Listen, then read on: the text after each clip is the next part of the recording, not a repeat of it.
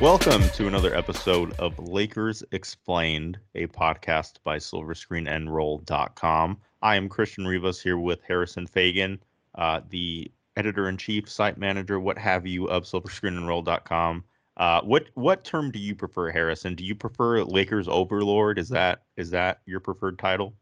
I think master of multimedia strategies is probably like maybe emperor of multimedia strategies, cross-platform content, I think something like that's that. yeah, I think that's similar to Subway calling their employees sandwich artists. It's just like a really glorified title for what they actually do. Honestly, I feel like that's disrespectful to sandwich artists to say that the title that I just made up is as accurate as that. Like Well, it's probably even a little bit more of an embellishment, but I don't that's what I put on my LinkedIn.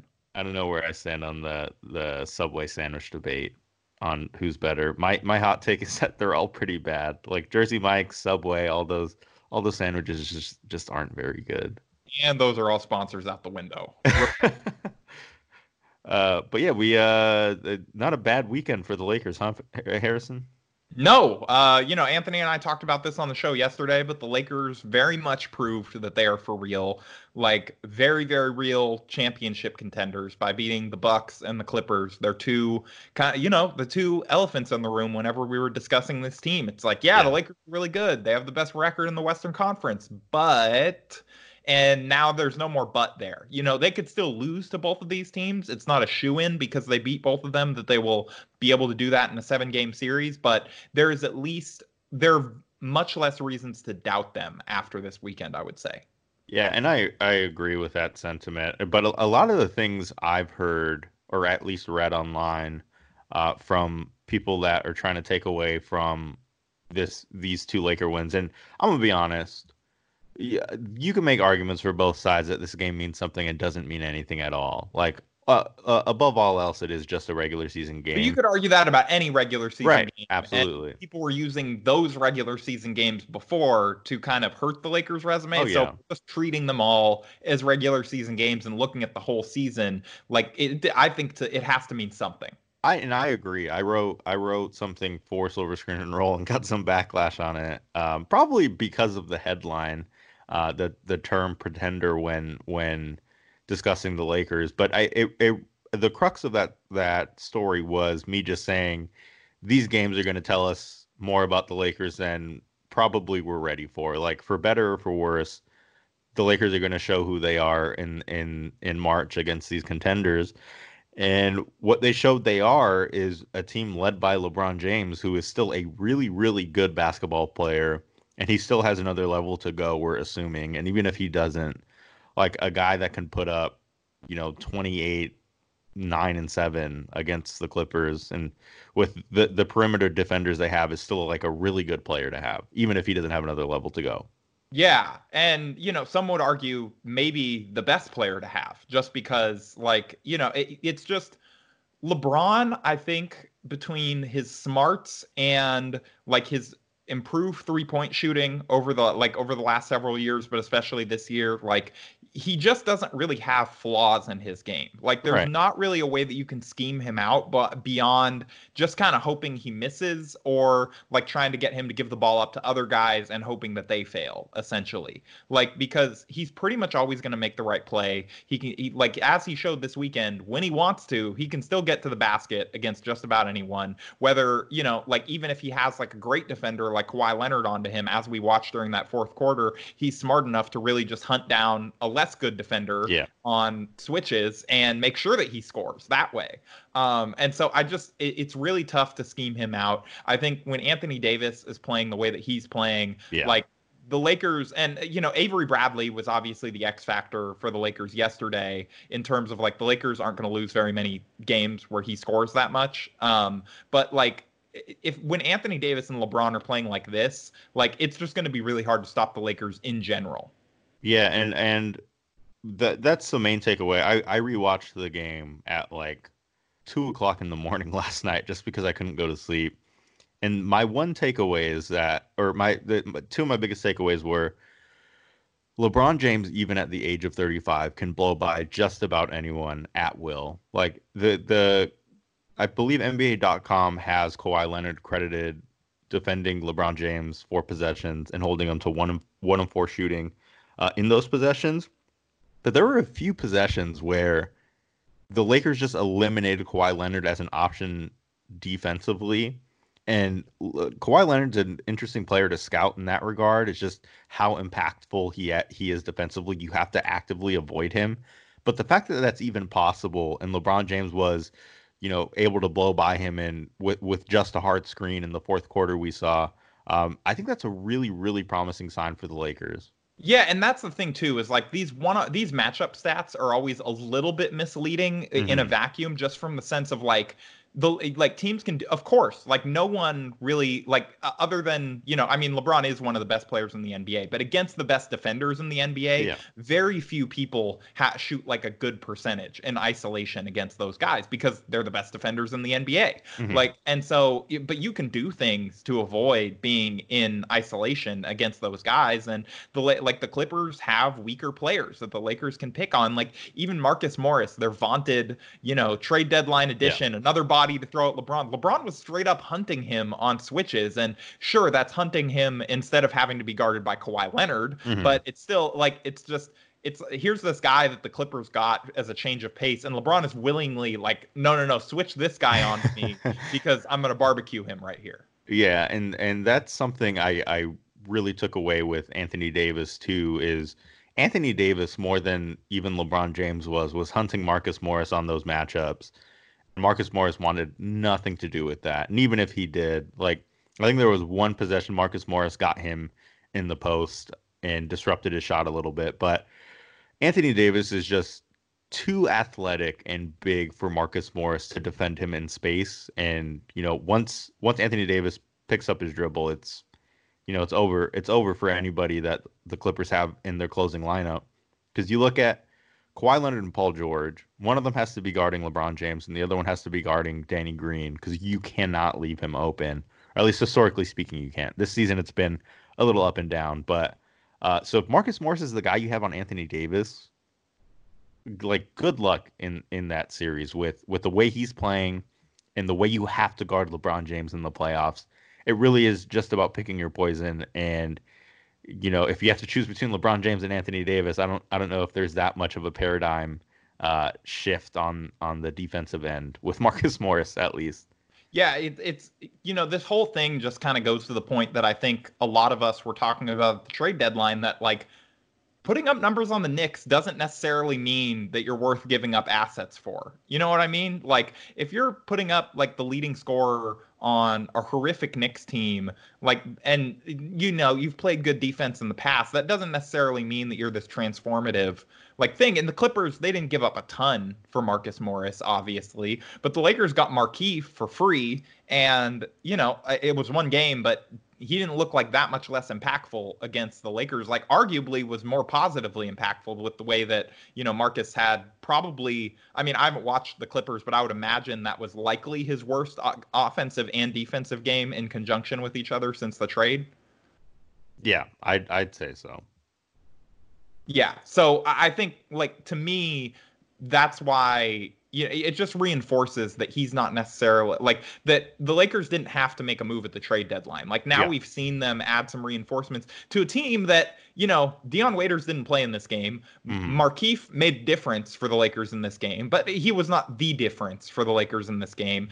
They had a pretty good team already. They just needed to gel. Like they weren't that far off from these teams, and like a little bit of tinkering at the margins, a little bit of natural development as the season has went along has kind of shown that this is as good of a team as we thought that they could be Uh-huh. potentially, and they really do have a chance to raise number 17 this year. Yeah, and the moves they made post trade deadline, specifically with Markieff Morris, I think has unlocked a lot of the personnel in the second unit, particularly with Kyle Kuzma.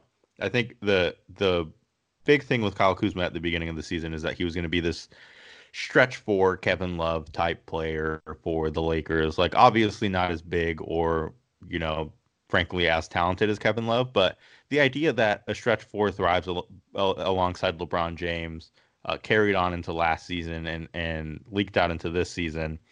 It just that hasn't been the case for Kuzma. think I tweeted today, he's shooting 29.9% from 3-point range, which is not great. And I think he's shooting below 20% over the last 15 games, which is also not great. So adding an actual stretch four in Markieff Morris has forced him to play the wing. And, the results have been mostly positive so far, at least on the defensive end. I think for any improvement that he's made on the defensive end to mean anything, he has to just knock down more 3-point shots. Like as impactful as he could be defensively, that three ball just needs to fall at a higher rate than 29.9%.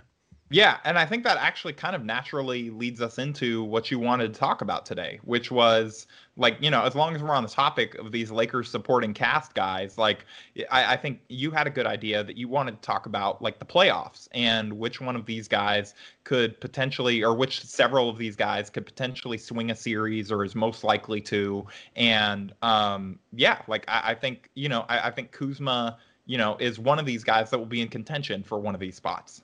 Yeah, definitely. And I brought that up as the topic of the show because I was saying earlier in the show, I saw a lot of detractors on Twitter saying that, you shouldn't put too much stock into Sunday's Lakers game because Avery Bradley isn't going to go off for, the 24 whatever points he had on Sunday again. And it's like, sure, you can make that argument, but the last time they played, Kyle Kuzma had a really big game. When they played on Christmas Day, Kyle Kuzma had one of his best games of the season. It's not there's always going to be somebody that steps up, whether it's matchup based or somebody's just feeling it that night, or it's a team effort. And I think for our purposes though, if I had to pick one player that would make the biggest difference in a playoff series with their ceiling and how much they have to improve, it has to be Kyle Kuzma because the type of LeBron player, and AD excluded. Let's make that completely clear right off the top, just in case somebody was like, they were doing dishes while they're listening to this podcast and they missed the part where we said supporting cast. It's supporting cast, so yes. non LeBron and AD options. Yeah, I mean, you can make the argument that Alex Caruso belongs in that conversation too, in that top three. But no, in all seriousness, if Kyle Kuzma can knock down the 3-pointer with some semblance of accuracy, it's going to change the way the offense is played. Because I was talking to Jacob about this on our show that we have later in the week. I don't know if I'm reading too much into it, but it looks like LeBron James and Rondo, the two primary playmakers on the team, are just looking off Kuzma when it comes to those 3-point shots. And I think Kuzma himself, when he gets the ball from behind the arc, is just not confident in taking that shot. On Sunday against the Clippers, he had a wide open shot and opted to take it in the paint instead. And he made it, to his credit, but he does not have any confidence in his 3-point shot. Yeah, I hate to be the guy playing body language police as well, like you are, Yeah. but like you said, but I am in agreement. Like I just like number one, like I don't know if I've noticed that with LeBron. I think it's because they don't like super frequently play together. But like I think with Rondo, I have noticed that a little bit, and I don't know what's going on there, but like it does seem like, and that would also explain why Kuzma plays better, whenever LeBron or AD rests. Speaking of that, LeBron James is questionable for tonight's game against the Brooklyn Nets with sore groin, so that may be a little bit of load management there. But like I think Kuzma plays better without the Rondo units for that reason, and like definitely others, but I think that probably is a factor as well. Absolutely. And the biggest thing for me with Kuzma is one, the confidence, and two, the mechanics. I think those are the two things that can swing, things in his direction. Because I tweeted earlier in the season, I don't know if Kyle Kuzma's shot mechanics have been the same 2 times in a row this season. Like, they just haven't. Yeah, he does look like he is struggling with his own confidence as well, like you mentioned. Yeah. And it's something that dates back to even last season. I mean, he said himself that he was overthinking his shot from behind the 3-point line. And you'd think after spending a summer with Lethal Shooter, I don't know his actual name, I but think it's that's Chris Matthews. it's a good nickname if like that's all If no people one know knows you your by. actual name, yeah. Yeah. Chris Matthews, I think, isn't that an NBC anchor? I think that's all. I think it's both. Okay. Yeah, those two things aren't mutually exclusive, or they're the same person. Who knows? I mean, that would be hilarious. But Yeah, but that's definitely not the case. when you type in lethal shooter on Google right now, the first suggested autocomplete is lethal shooter KCP. So you know what people were looking up early on in the season. Uh, somebody tweeted me today that Lethal Shooter traded Kuzma's shooting ability for KCP's, and then they replied with a GIF of Red Skull saying "a soul for a soul." it is okay. So his real name is Chris Matthews, and hilariously on Bing, the image of him is the actual anchor Chris Matthews. So I don't know if we figured out that they aren't the same person yet. Yeah. But yeah, I my pick is Kyle Kuzma. I'm interested to hear who you have.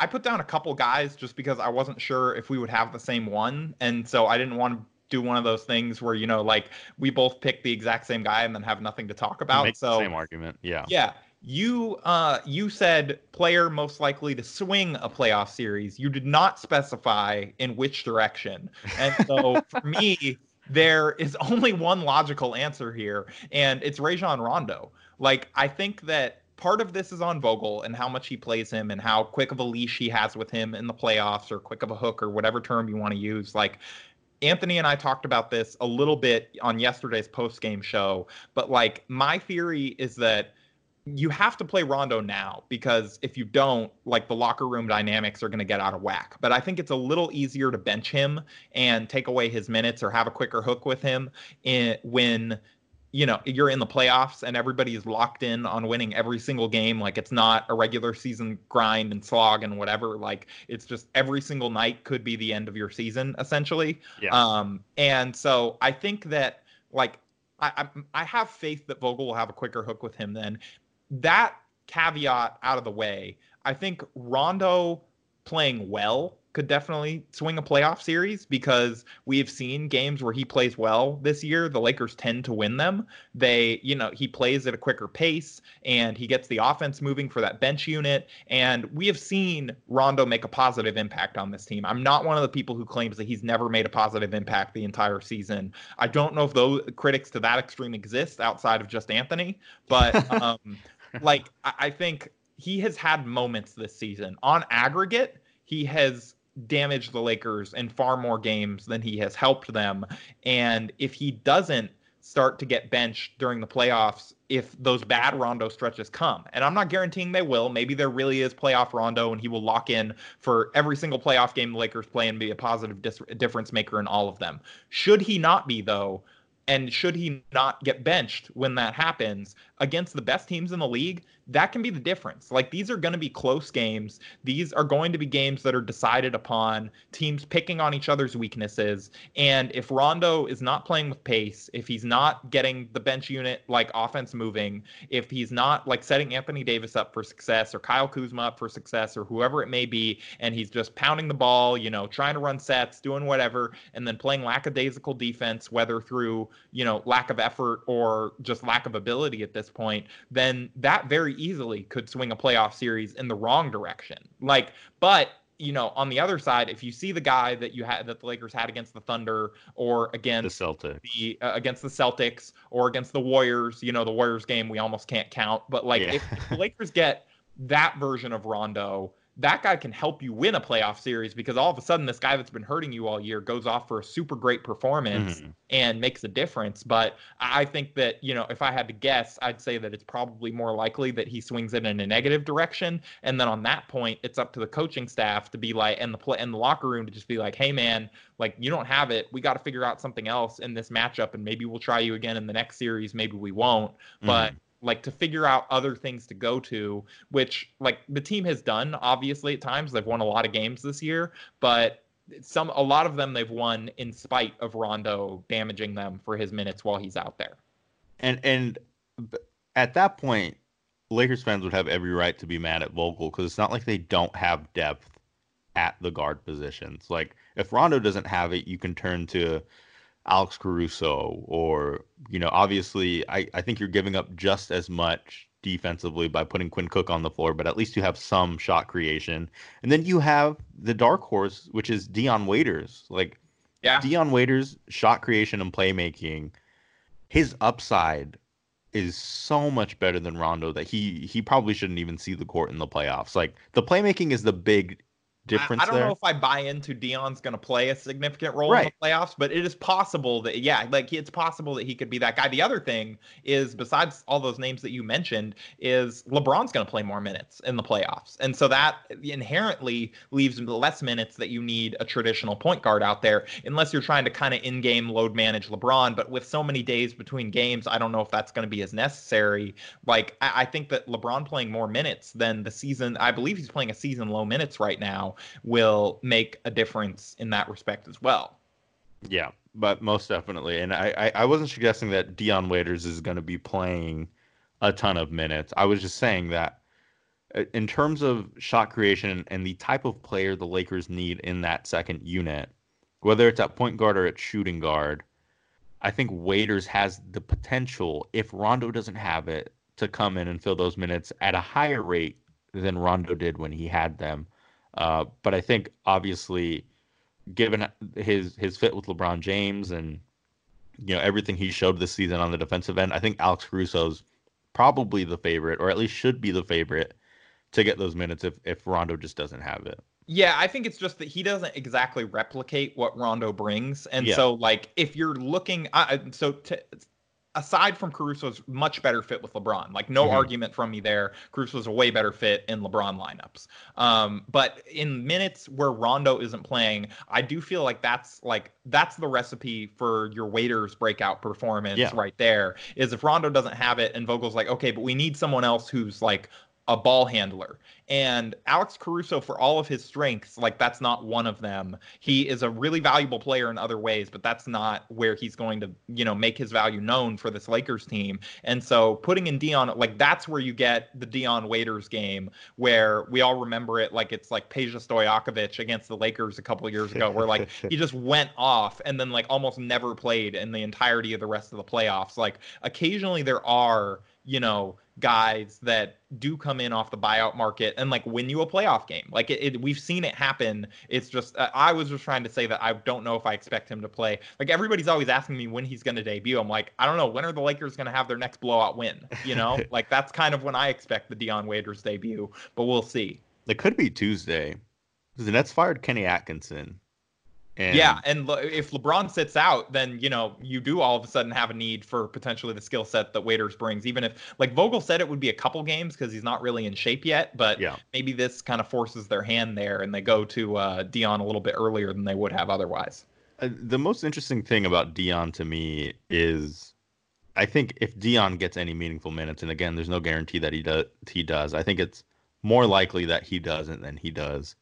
I think that just completely changes how Lakers fans view Kyle Kuzma because I think people were expecting Kyle Kuzma to fill that shot creation spark plug role at the beginning of the season. And if Dion Waiters is now that guy, you're really just praying that Kyle Kuzma can make his open threes and play defense. Yeah, and maybe that's a better role for him, but I mean, we still have left to see. Like he's come up big in some of their big games, as you mentioned, like the Clippers game on Christmas. That was definitely not his fault that they lost. He played Hmm. well.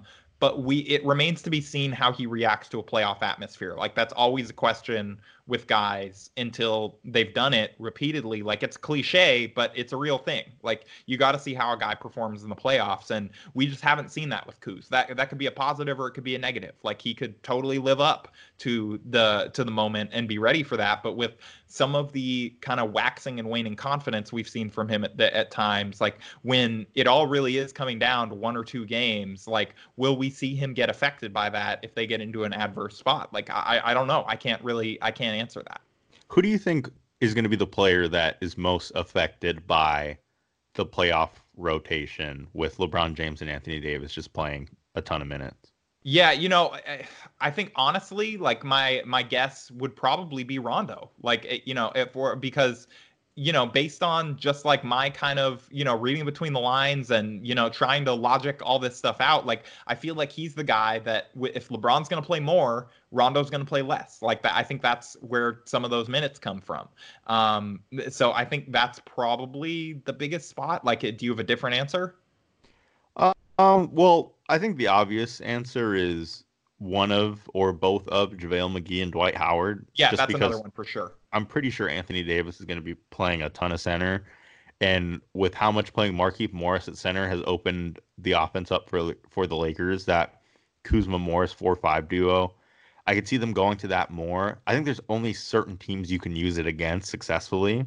Yeah, I also Morris was actually third on my list as far as like guys who could swing a playoff series for that reason. And like I've completely come around on his addition from where I was like kind of like I didn't think it was bad. I just was a little lukewarm on it when they brought him in because obviously if you could bring someone in for DeMarcus Cousins, like might as well, you Yeah.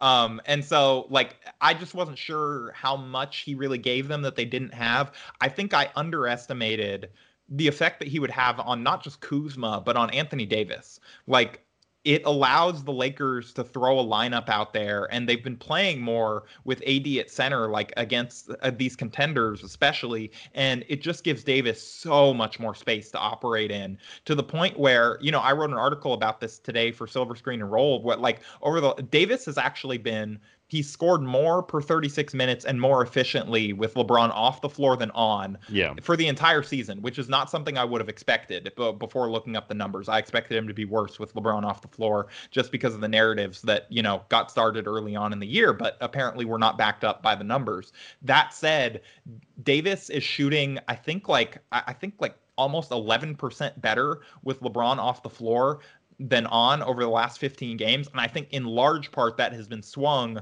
by more lineups with AD at center where Morris is spacing the floor and AD can just go to work, against like a far like with far more room to operate and utilize like his skills, which are not necessarily backing someone down in the post. Hmm. It's like dribbling around them and then not having that extra arm there in the paint to knock the ball away or force him to collect earlier than he wants to and, just out quicking guys and getting to the rim.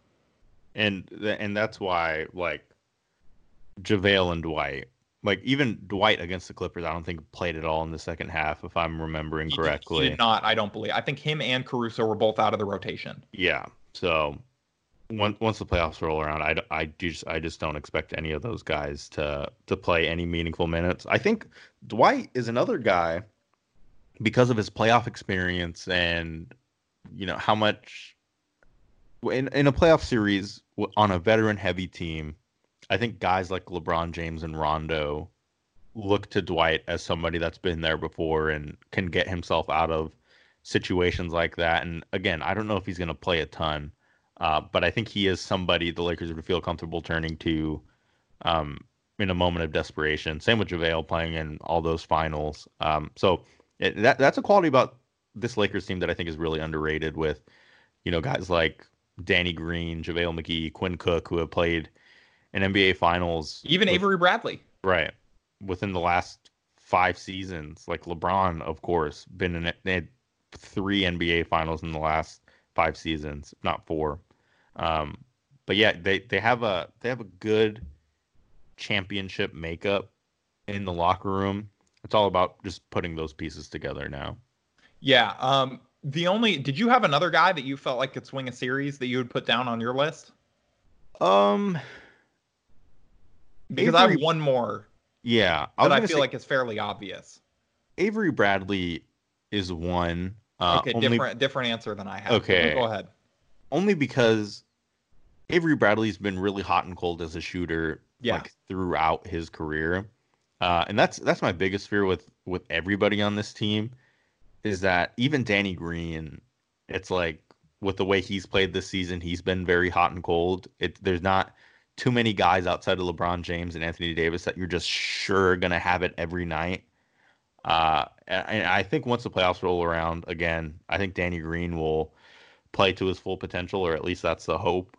But yeah, Avery Bradley especially is a guy that, from game to game can be the most impactful guard on the team or the most replaceable guard on the team. So I Yeah, that's my last answer. Yeah, I think to that point, honestly, and we saw this a little bit against the Clippers yesterday. This has been a theme with Avery Bradley all season, where Avery Bradley reaches and he is like arguably too physical with every single matchup that he has. And there are games where the refs let it go and Avery Bradley is able to play, and there are games where they do not, and Avery Bradley has like 10 minutes played in the game or whatever because he basically gets in foul trouble almost right away and is never able to get a rhythm. Like we saw the refs let a lot of that go yesterday against the Clippers, other than that stupid technical foul they called on him that wasn't even really for this. But like they let him really reach and grab and like be really physical with guys. And I think as far as the playoffs go, like what do we know about playoff games? Like refs let a lot more of that Yeah. contact and things like that go. And so Avery Bradley is going to get like a longer leash at the beginning of games to establish a rhythm and not just get yanked because he picked up 2 or 3 really quick fouls. And so I think that like that will work well for him. I think that will also work well for a guy who has also had problems with that same issue this year in Danny Green, where he has like a couple games this season just been called for reaches and whatever early on in games, and it disrupts him from his rhythm. And, I think has gotten a bad rap. Like, I think that a lot of the times, like, people who are just like either they're catching up on the game later or whatever, like they are, maybe they just think about the game differently than I do. I think they undervalue Danny Green and what he brings to the table. I think part of that is the price tag. He's making 15 million this year, and I think when you're from the outside looking in, like it's like, oh, 15 million, like he should be producing 20 points a game or whatever it may be, or like Yeah. 15 points a game, or like however much you want to assign to that. But like that's not how it works, and that's not why Danny Green is making 15 million. Danny Green is making 15 million this year because the Mavericks were willing to give him 3 years and 30 million over the summer. And the Lakers did not want to offer a 3-year deal, so they gave him 2 years and 30 million to make sure that he would wait for Kawhi Leonard along with them. And that's why Danny Green is making 15 million this year. And like if we're just boiling it down to one thing. I think that because of that, people look at his flaws and they look at the foul trouble and they look at that he's averaging 8.3 points a game and don't necessarily see his value, where like, he is one of the Lakers' best perimeter defenders by far, arguably their best, on a night to night basis. And the other thing about Danny Green is like, without looking, what do you think Danny Green is shooting from three this season? Oh, well, that's not fair because I look at what he's shooting pretty often. But last Oh, time I okay. checked, it's 38.5. 37.6. Okay. So a little worse than you thought. That you might be the only person that would guess high for Danny Green Hmm. this season. But like 37.6, like that's a good 3-point shooter. It's below kind of where he's been in his career over the last, almost decade, basically. Yeah. And so I would expect that number to pop up over a larger sample size. He didn't shoot well in the playoffs last year, although I would wonder how much of that was like tired legs. And the Lakers have kind of stealth load managed him Yeah. a little Oh, bit this year. absolutely. Yeah. Yeah, and so I think like he's even kind of openly talked about it, that Frank has like given him breaks and stuff like that to make sure that, like, because he knows that he had a long finals run last year. And so I think Danny Green, all this is to say, he was my second ranked guy behind Rondo, because if Danny Green, if Danny Green just goes out there and he hits like 4 threes in a playoff game, like the Lakers are just gonna win. Like Yeah. I don't know if you can necessarily like make up the difference if Danny Green hits 4 threes. Like right now he's attempting how many? 4.9 a game. So if he has one of his 4 or 5 nights, or maybe he shoots a little more because teams are leaving him to deal with LeBron and AD, like if he just gets hot, like that swings a series Yeah. right there. And so I think that he is a guy, especially by virtue of his role as a starter, he's just going to get more of those opportunities to do that too and get in a rhythm. Like he's a guy that is definitely on my list along with those other two. Yeah. And Danny's a guy along with the other shooters where you look at a team like the Bucks and their whole fate in a playoff series is really living and dying by Giannis and the three ball. And part of the reason they lost to the Lakers was because George Hill wasn't in the game, and George Hill has been unconscious from three this season. In that first game, George Hill killed the Lakers, and not having him, I think, really hurt the Bucks. But even then, if he's not on it, if he doesn't have it in a final series, um, and Danny Green does, it really is going to be those series are going to boil down to who's making the most 3-point shots around their star players at the end, because we know LeBron James, Anthony Davis, Giannis Antetokounmpo, and Kawhi Leonard can get to the rim at will.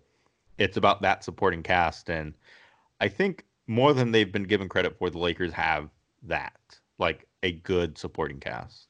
Yeah, I think honestly this whole exercise illustrated that. And also real quick, I just want to let you know I'm going to cut that whole last part about George Hill because I don't want to put rain on Lakers fans parade today. Okay. So George Hill played. Nobody's going to go look this up. Like 10 minutes in that game, he just wasn't very good. Yeah. Yeah. That was a joke. You were supposed to laugh. That was. Okay. I didn't. I'm not actually going to cut it. You thought I was serious. I thought you were actually going to cut it. I was like, this is the type of propaganda organization we run here. That's fine. I was gonna. Yeah, this is state media right here. I was gonna Slack DM you right now and say, hey, I think we need to have a talk. Yeah, I'm gonna be really disappointed when somebody clips just that part of me saying this is state media right here. And uses it the next time, like when I tweet out our next article about the threat of coronavirus or whatever. Well, I mean, you saying you don't want it to do it is almost guaranteeing that somebody will do it. Yeah, I mean, I always say that stuff, like half tongue in cheek, like half kind of thinking that no one's gonna do it. But if somebody does it, it's gonna know. I'm gonna be disappointed in you. Yeah. And I think that is an excellent spot to end the show. Quick, before we do actually end the show, and I know I always do this, I just want to, for our listeners yesterday, Anthony and I said that we would get back to you on what the excuse was going to be for the Lakers beating the Clippers yesterday, because we knew that there was going to be some caveat added later, like Christian just tried to do with the George Hill thing there, like why the Bucks victory is not legitimate. I saw a couple Clippers fans seemingly unironically tweet that no, they weren't fully healthy and didn't have their full squad because Joakim Noah did not do that. Joakim Noah, who's on a 10-day contract. I mean, the Lakers weren't healthy in those first two games either because DeMarcus Cousins was hurt. Yeah, it's true. Markieff Morris wasn't ready to go yet. Neither was Dion Waiters was out yesterday for the Lakers, so Taylor we really haven't seen this team at full strength. Yeah, Taylor Horton-Tucker and Devontae Kaycock were with South Bay. Like, when are we ever at actually full strength? Not just the Lakers, as people. Us as a society. We live in a society. I would say probably not this month. We are not at full strength. Absolutely. I'll leave it there. And that's where we will sign off for this week. Thanks for listening as always. If you enjoyed today's show and the shows on the Silver Screen and Roll podcast feed, you can leave us a nice little review on podcasts if you think it is worth your time. I certainly think it is. And you'll hear from us next week.